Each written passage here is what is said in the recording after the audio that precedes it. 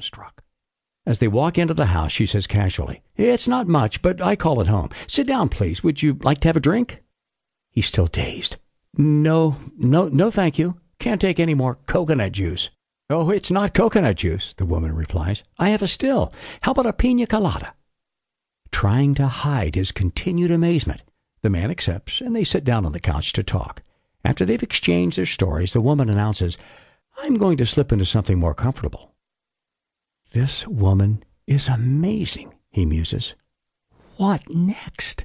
She returns, wearing nothing but vines and a shell necklace strategically positioned, and smelling faintly of gardenias. She beckons for him to sit down next to her. "Tell me," she begins suggestively, slithering closer to him. "We've been out here for a very long time. You've been lonely.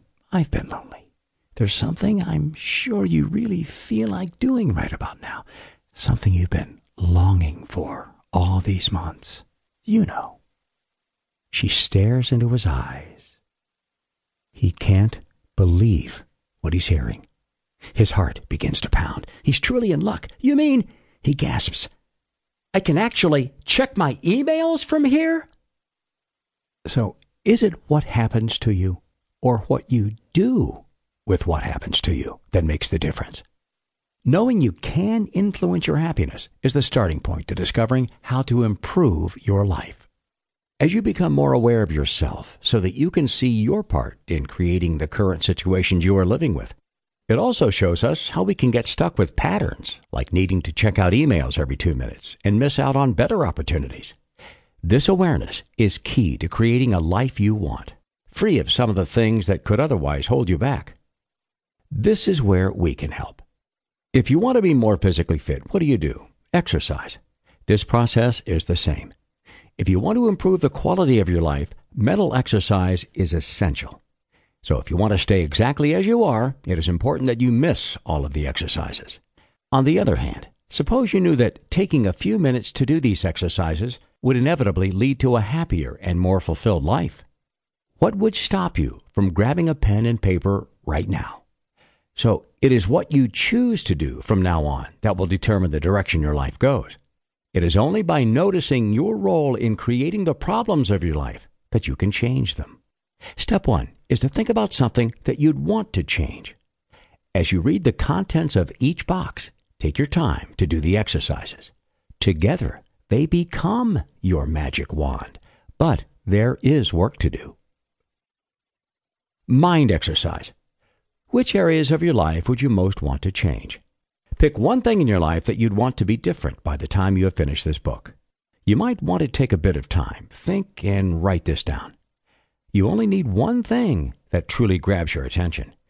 If you have difficulty, some areas to think about include improved self-confidence, better organization, a better relationship, or even one at all, a spiritual direction, closer friends, more money. If you picked one thing and have written it down, you are succeeding. You have already started to use this book to increase the responsibility you are taking for your own improvement, whatever this means to you. But even when you know the best way to behave, you can still fall into your old bad habits. Why do you think so many people get caught in ruts? You're not alone. Your mind is very good at learning, but it doesn't mind what it learns. It is just as happy to learn bad habits as good ones. As you discover more about how your mind learns, you'll then be able to free yourself from holding yourself back. If you want to change any bad habits, the first stage is becoming aware of what you want to change. And the second is to know what you are getting out of doing it. Mind exercise. What behaviors in your life do you consider to be bad habits? What are the main payoffs of each? Ask yourself, what do I get out of doing them? It may be security, pleasure, relaxation, or what benefits would you get from changing these habits? And if you had the know-how, are you ready to change them yet? Did you find that every bad habit has a payoff in terms of increasing pleasure or decreasing pain? In fact, when you think about it, isn't everything we do in life either about seeking more pleasure or moving away from pain? If there are things in life that you find painful, you'll tend to avoid them. It is when you are seeking more pleasure that you may end up being irresponsible. In what areas of life do people